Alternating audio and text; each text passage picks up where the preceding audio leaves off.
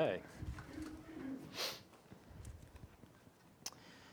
Before I read that, I'll just remind everybody that we have a small but solid little library just out through the back door there, and anybody's welcome to borrow books.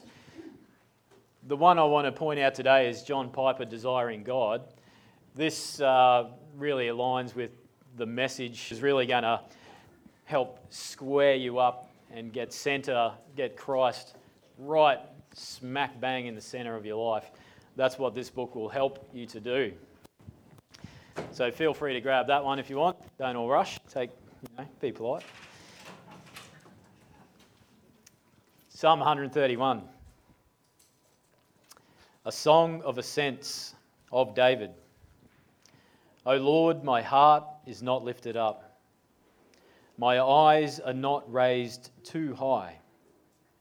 I do not occupy myself with things too great and too marvellous for me.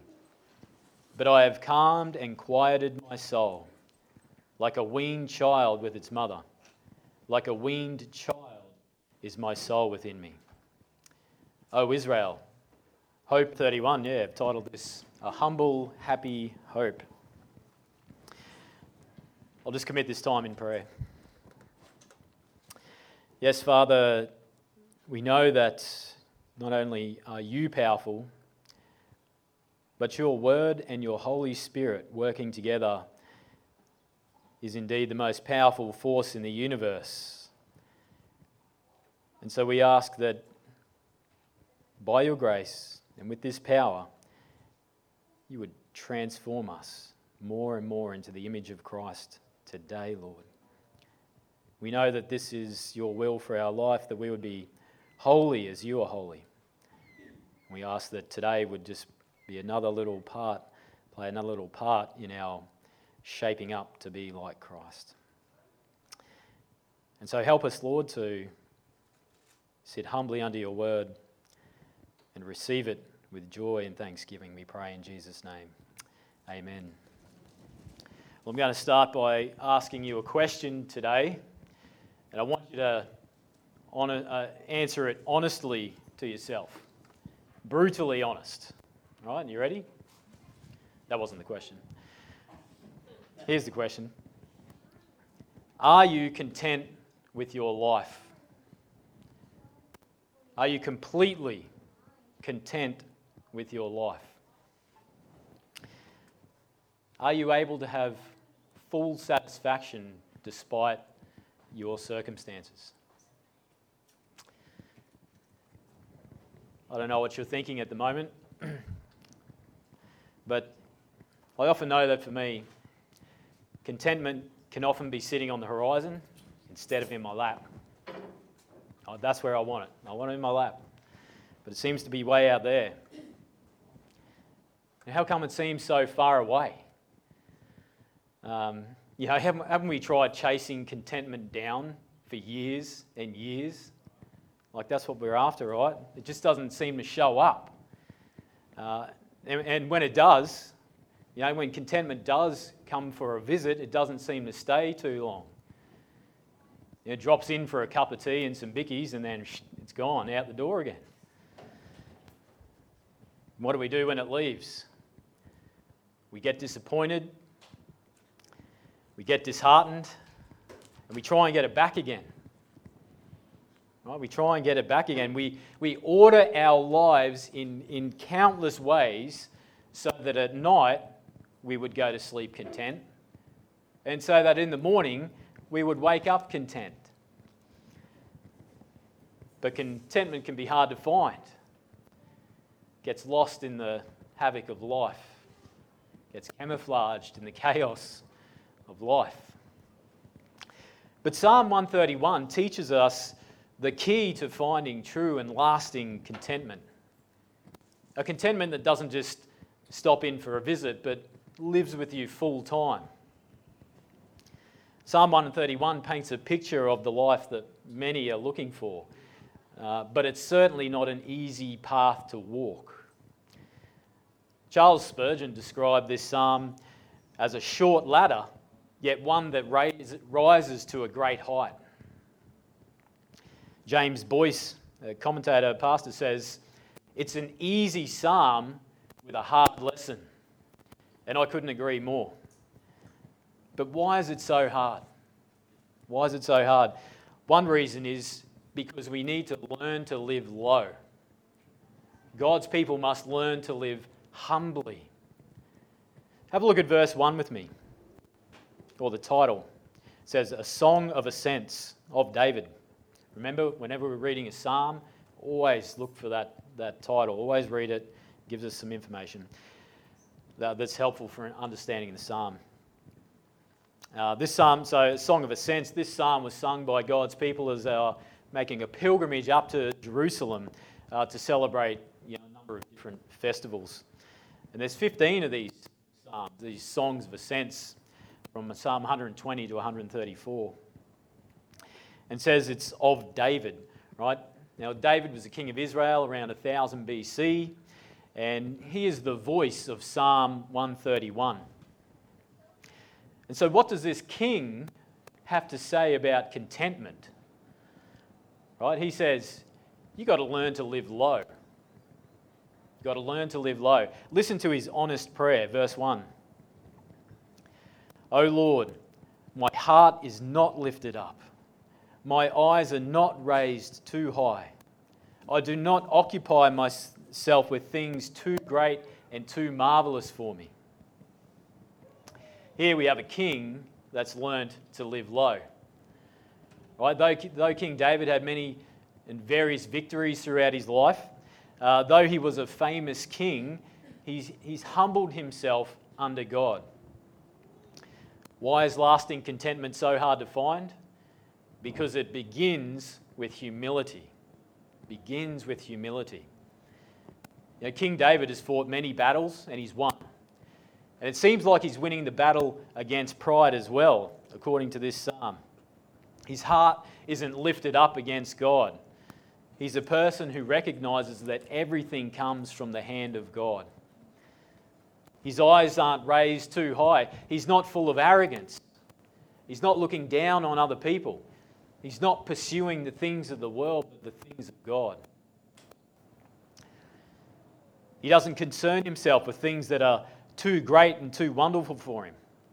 He's not filling his life with selfish ambition that only tries to glorify himself instead of glorifying God.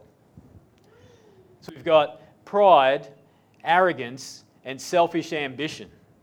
Right, these are three daggers that'll just stab straight into the heart of your contentment and drop it dead instantly. Pride, arrogance, selfish ambition. You will never find lasting contentment in a self-centered, self-exalting life. Never. Because when we put ourselves at the center, right, we expect everyone else to fall in line, right? And we just end up frustrated, aggravated, maybe even depressed because our little kingdoms aren't coming together as we want. We set ourselves up like little kings and queens. And we expect everything to go our way. And when it doesn't, it has a really negative effect on our life. Now, sadly, the world would say that the answer to this lack of contentment or whatever is pride, right? Pride. You just need to think more highly of yourself. You just need more self-esteem. You just need a little bit more self-love, and you'll be right. You'll be content. You just need to make yourself the center of the universe, pretty much. That's the answer. And God says, no. No. Often, most often, maybe nearly always, the problem is that you already love yourself too much. You already think too high of yourselves. And so when things don't go our way, we're highly offended, deeply hurt, and very, very discontent. So pride must be put to death, right? Pride must be put to death. Here's one good reason. Because God opposes the proud, but gives grace to the humble. There's no contentment if you're in opposition to God, right? God opposes the proud, gives grace to the humble. So we must learn to live low. Now, this doesn't mean we're worthless, right? Quite the opposite, actually. Quite the opposite. We're image bearers of the living God. There's 12 months of sermons just in that statement right there. But we must learn to pursue humility. But how hard is humility, right? How hard is it? Listen to how hard it is. Philippians 2 says this. This is just one example. Do nothing from selfish ambition. Do nothing from selfish ambition or conceit, but in humility count others more significant than yourselves. Let each of you look not only to his own interests, but also to the interests of others. Have this mind among yourselves, which is yours in Christ Jesus, who, though he was in the form of God, did not count equality with God a thing to be grasped. But Jesus emptied himself by taking the form of a servant, being born in the likeness of men. And being found in human form, Jesus humbled himself by becoming obedient to the point of death, even death on a cross. Therefore, God has highly exalted him and bestowed on him the name that is above every name, so that at the name of Jesus every knee should bow in heaven and on earth and under the earth, and every tongue confess that Jesus Christ is Lord, to the glory of God the Father. Amen. Huge passage. This is an easy start with a hard lesson. Because what I just read from Philippians 2 says, put your pride to death and live a humble life. It says, stop thinking you're the most important person in the universe and learn to live low. Right? And that's hard. But the person who learns to live low like Jesus will one day be exalted like Jesus. One of the great paradoxes of Christianity. The way up is down. Jesus Christ, the Son of God, entered human history and became a man. And although he was God, he didn't come to be served, but to serve and to give his life as a ransom for many. He humbled himself even to the point of death on a cross for the sake of others. He lived low, but now he's exalted. Right now, Jesus Christ is ruling and reigning. He's the King of Kings, the Lord of Lords. Everyone will bow before him. Everyone will drop the knee. Everyone will confess that Jesus Christ is Lord. This is the Christian life. Take up your cross and follow Jesus on the hard and humble path to contentment and victory. God opposes the proud, but gives grace to the humble. We must learn to live low, humble ourselves under God, following the example of Christ, and he'll pour out grace. And boy, do we need grace. Well, at least I'll speak for myself. I need it. Tons of it. Brothers and sisters, if there's one thing you do before bed tonight, do this. Ask the Lord that he will reveal your pride and grow you in humility. That could hurt. But God gives grace to the humble. And that is probably the most humble prayer out there. Show me my pride and grow me in humility. And humility leads to contentment. A humble heart leads to a happy heart. In other words, a humble heart leads to a happy heart. Last Sunday morning, we visited another church for a baptism. And while we were singing, while we're singing worship songs to God, this lady, I was right on the end of the aisle, this lady comes running down. I saw her out my peripheral vision. I turned around, she gave me a hug and thrust this child into my arms. It was an old friend of mine that I hadn't seen and barely recognised her. Hug, and then she just slammed this kid in my hand. She did the big dump and run. And it was a beautiful thing because I hadn't met this child. And, just a little girl.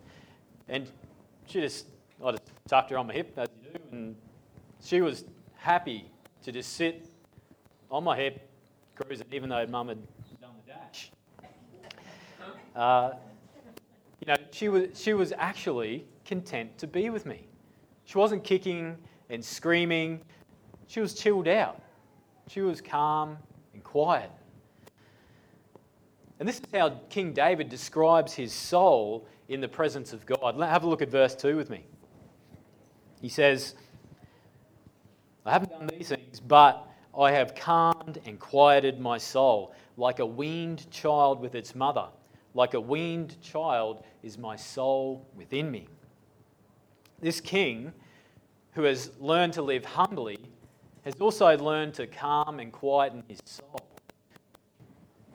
And he describes his soul like this weaned child that's completely content just to be in the presence of its mother.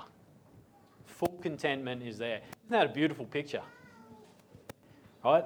The child's not kicking. The child's not screaming.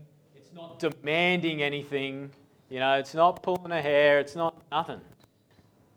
It's a calm, quiet child snuggled up to mum. A child that's completely satisfied to have nothing else except for mum.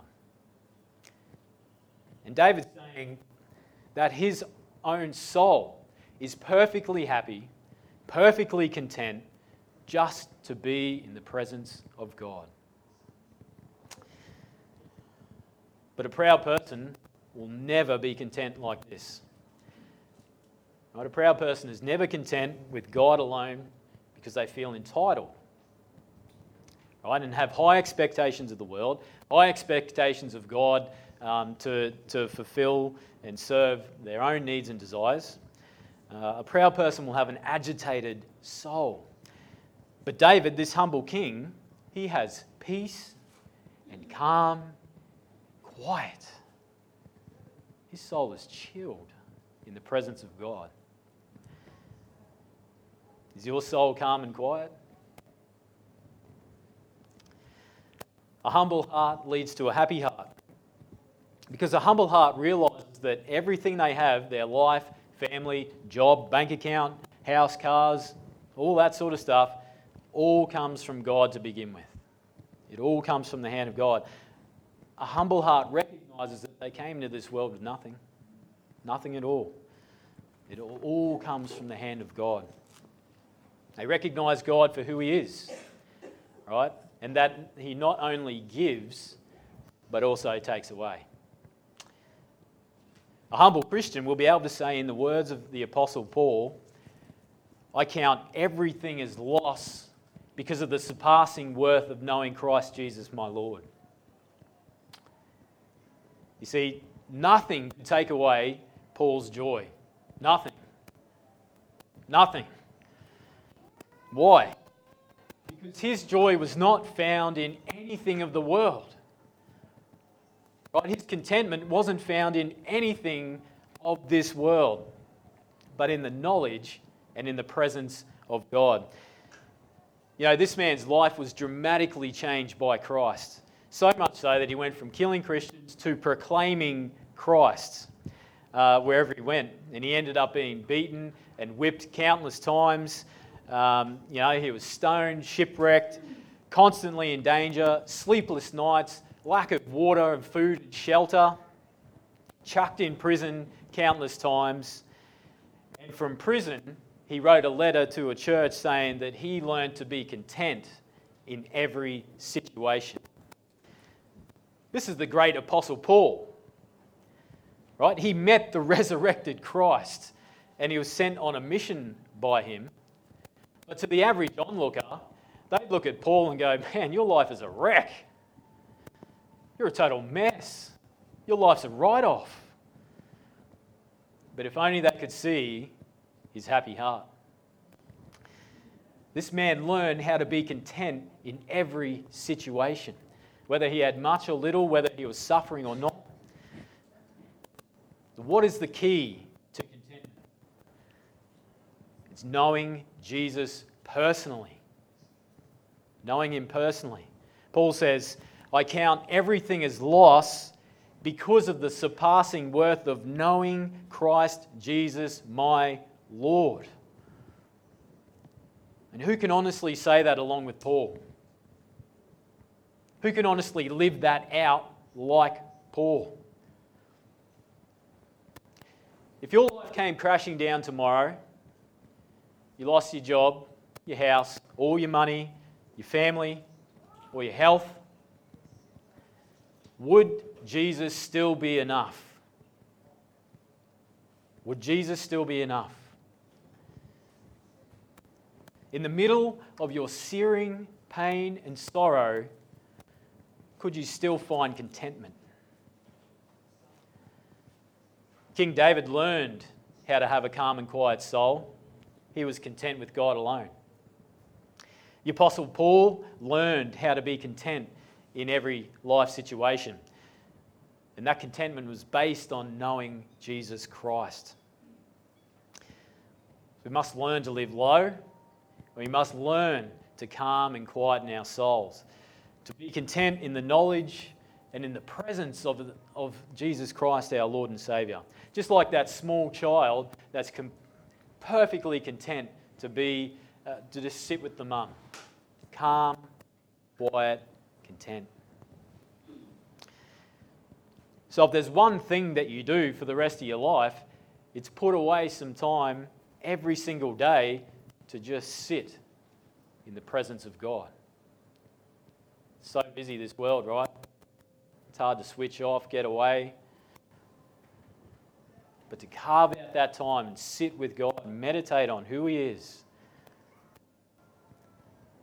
And like that little child knew for sure that they could trust their mum or dad, so will you. And when we sit with God, when we just sit still,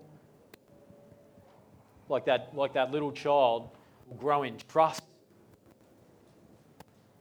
We trust God like that little child thinks, mum or dad, they're going to supply all my needs, every single one of them. And I can just be calm, quiet, content. Sit with God in full, humble dependence, even when life is painful. If we learn to calm and quieten our soul, we'll learn that key to contentment. So a humble heart leads to a happy heart. And a humble, happy heart leads to hope. God's people have a humble, happy hope in the Lord Jesus. Have a look at verse 3. It says, O Israel, hope in the Lord from this time forth and forevermore. In humility and dependence upon God alone, contentment in God alone, you can have a certain and living hope. You can have a certain and living hope. You may have struggled with suffering and pain and tears and anxiety for years and years and years. But where God's people are heading, there's none of that. Forget about that stuff. It'll be out of the picture. Right? Those anxieties, those fears, those stresses, the losses, they're gone. They'll be dust. They'll be wiped out. They'll never be seen or felt again. And full and lasting contentment will be yours forever. Will be yours forever. Full and everlasting. Why? Because heaven's all about being in the presence of God. And for those who put their trust in Jesus Christ, you can have that hope. That hope starts now, this moment. It carries on for all eternity. Jesus humbled himself to the point of death on a cross and was raised on the third day so that we can have this hope. So that you and I would trust in him. So that you and I would calm and quieten our soul, knowing that your eternity is completely secure. 100%. It's done. It is finished. True contentment is yours when you know that your death is the doorway to glory. Bam, twinkling of an eye. Dead glory. Bam, bam. Just like that.